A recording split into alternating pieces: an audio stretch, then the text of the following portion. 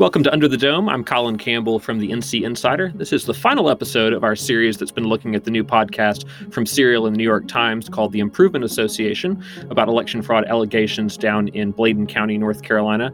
And for our last podcast about the podcast, we have a special guest, Zoe Chase, the reporter who brought us The Improvement Association. Thanks for joining us, Zoe. Hi, thanks so much for having me. So get back into the details of the whole series and the overall themes that we heard over the last few episodes. One of the things that really struck me about the series is these people who are so full of suspicions about each other seemed really eager to tell these details to an out-of-town reporter.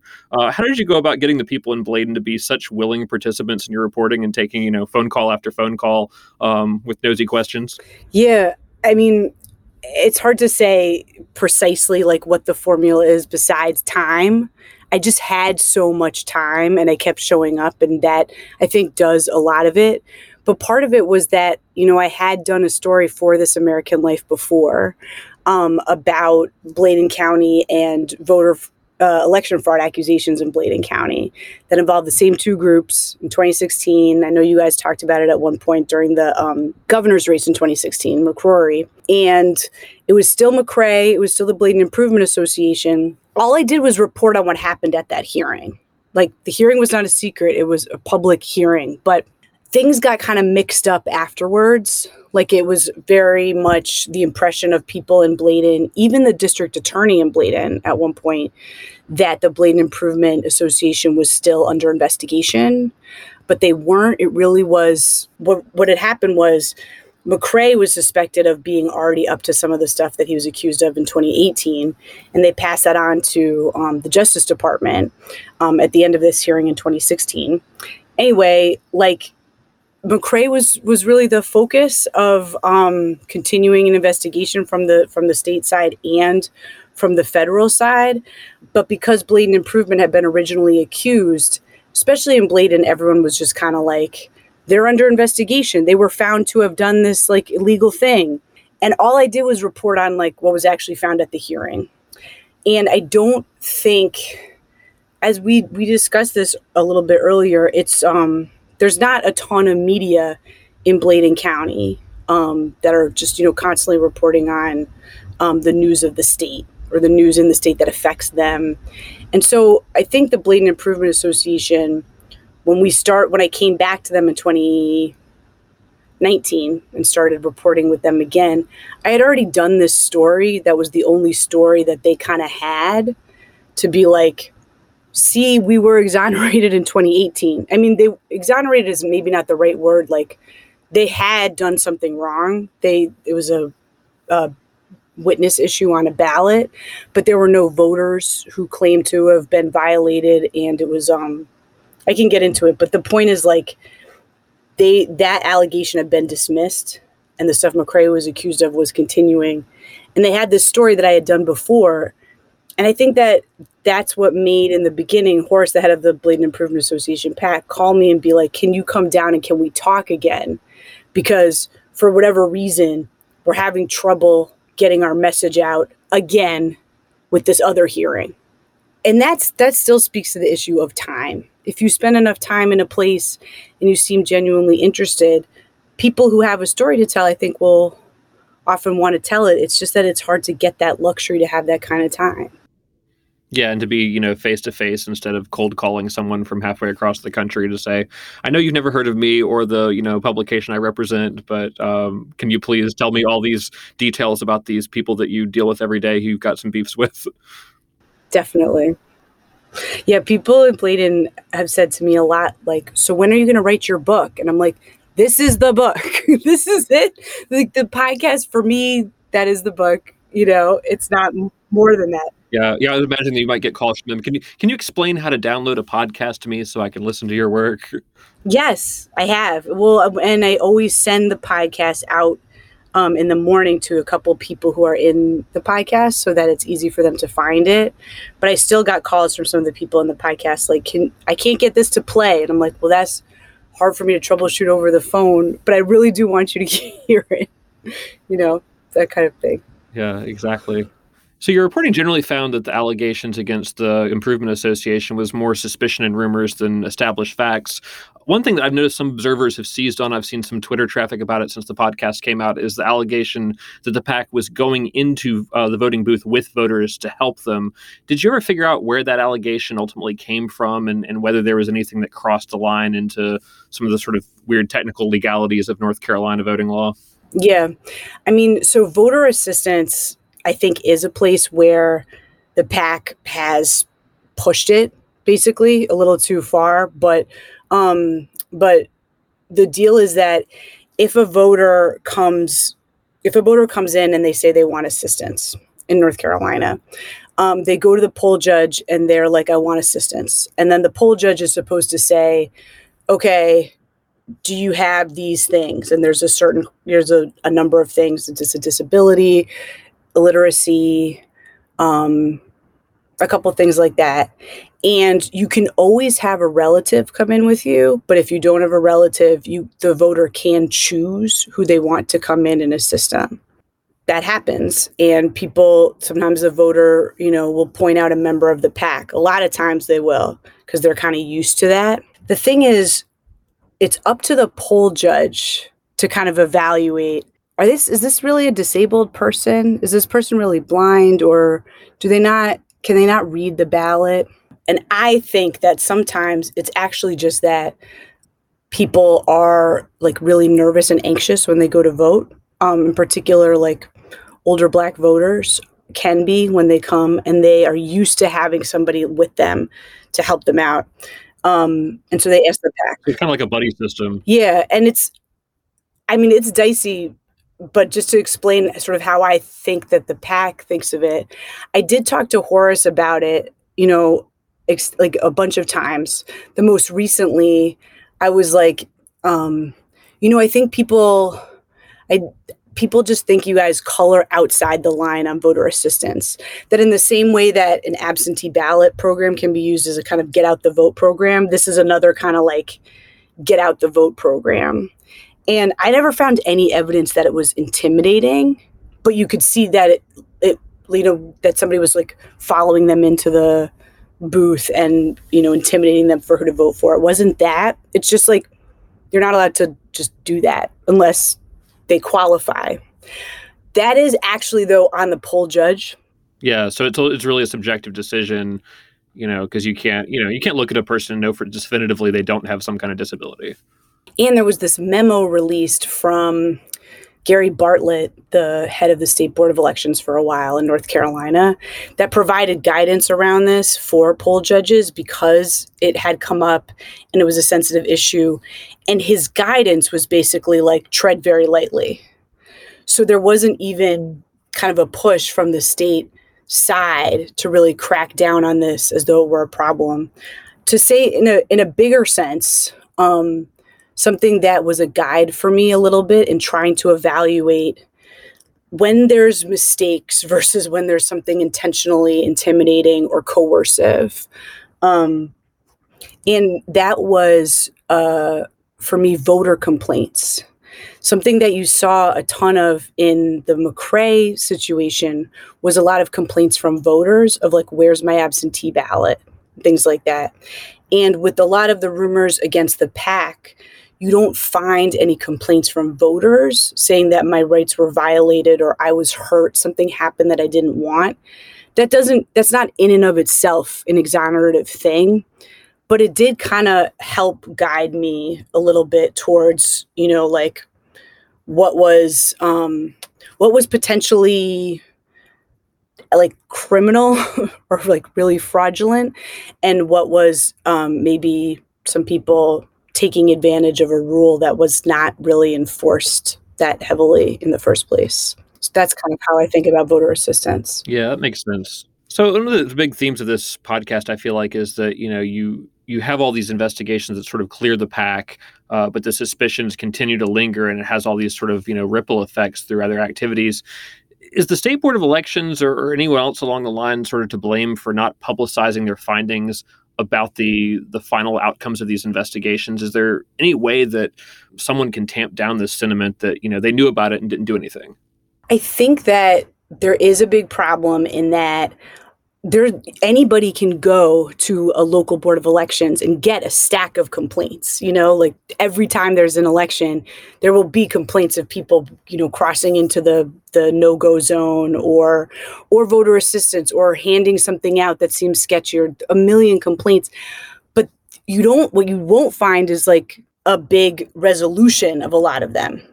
Sometimes you'll find something where, at least in Bladen, it'll be like, I went and spoke to the poll judge and it seemed to calm down after that. You know what I mean?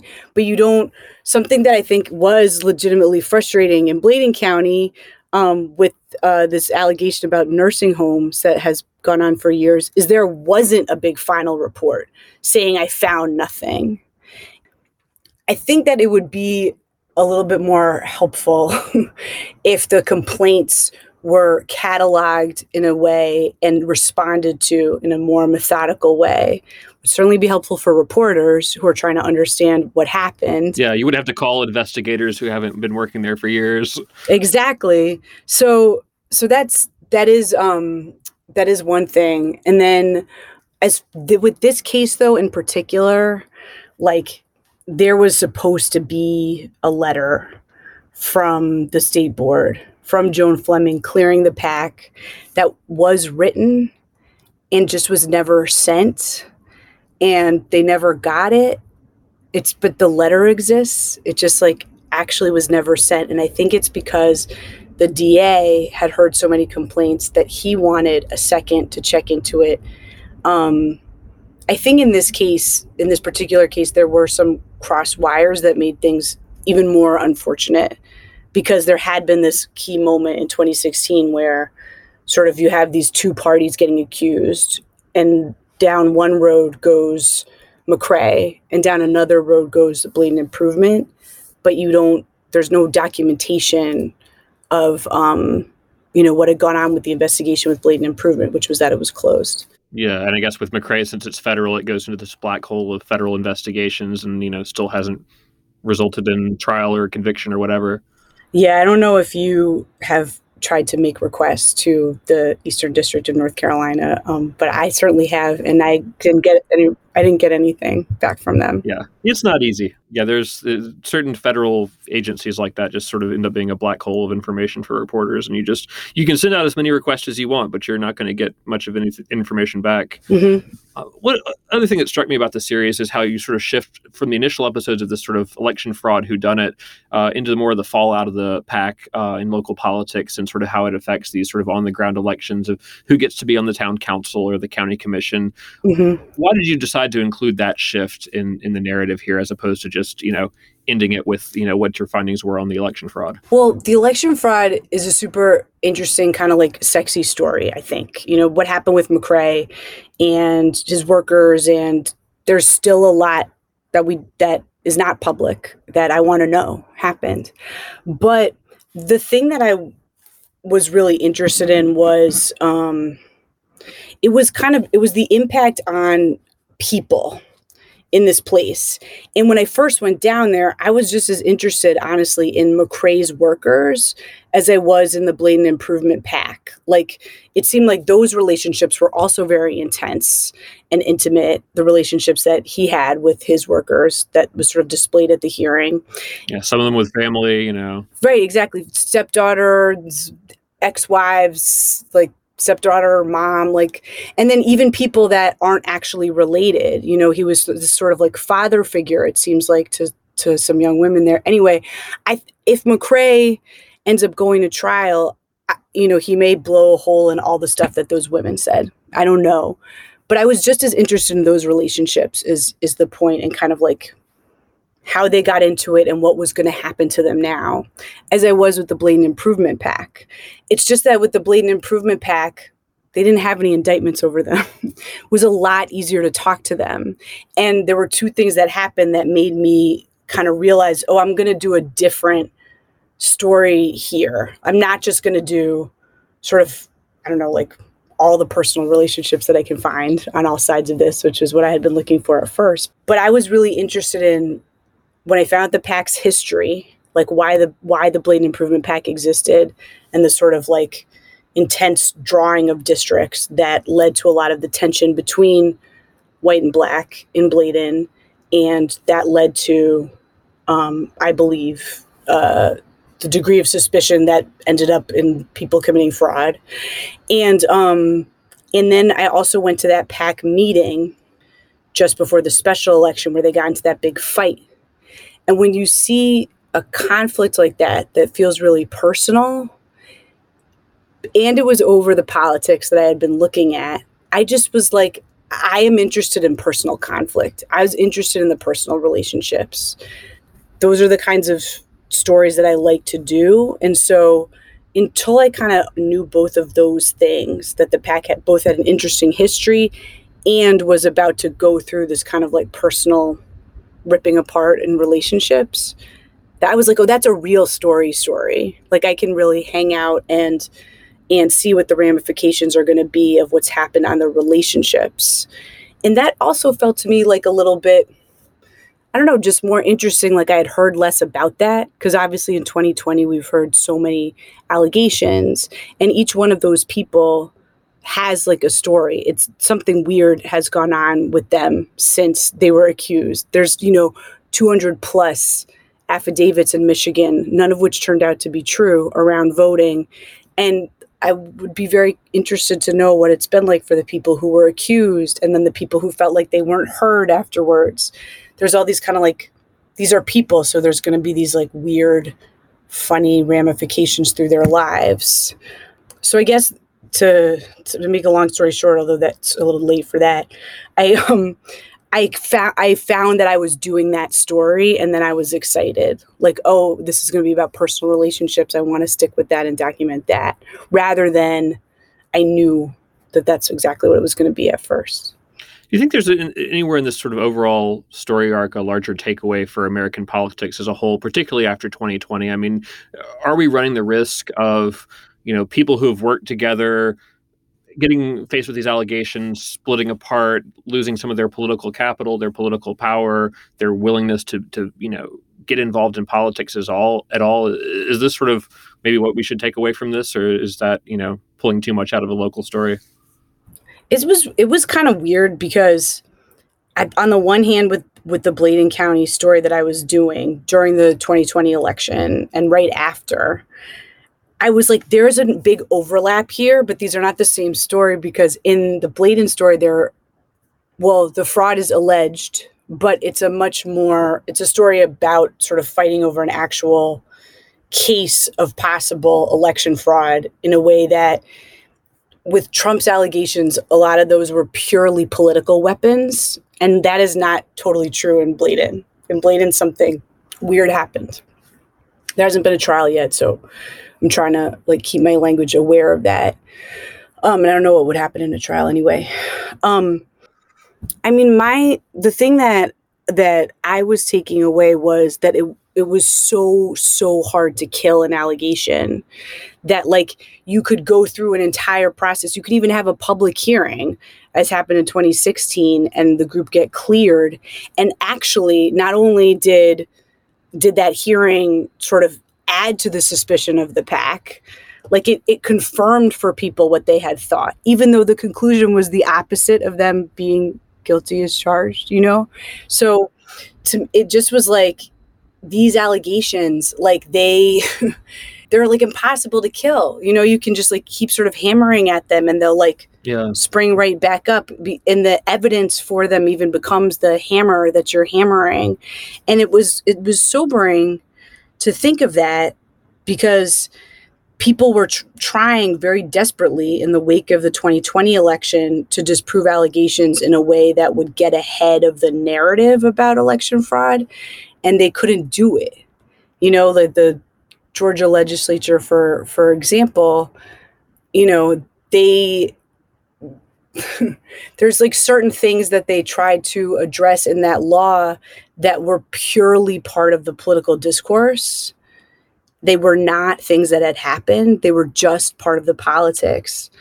And that doesn't seem like a good direction to go in, that you're well, some people are suspicious of this, so we're going to crack down on this, but there's actually no there, but that doesn't really matter.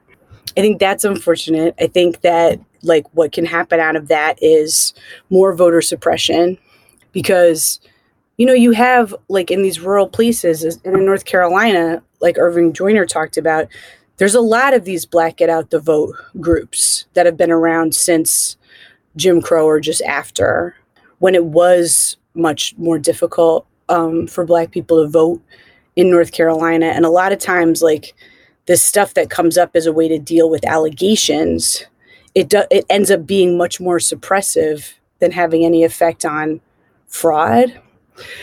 But, one thing that we know from McCrae, and one thing that is true, I think, is that, like, absentee ballots you got to watch those. Yeah, there's a lot of room for something there, even if it doesn't happen often. Yeah, that's a place where where the ballot, I think, is most vulnerable.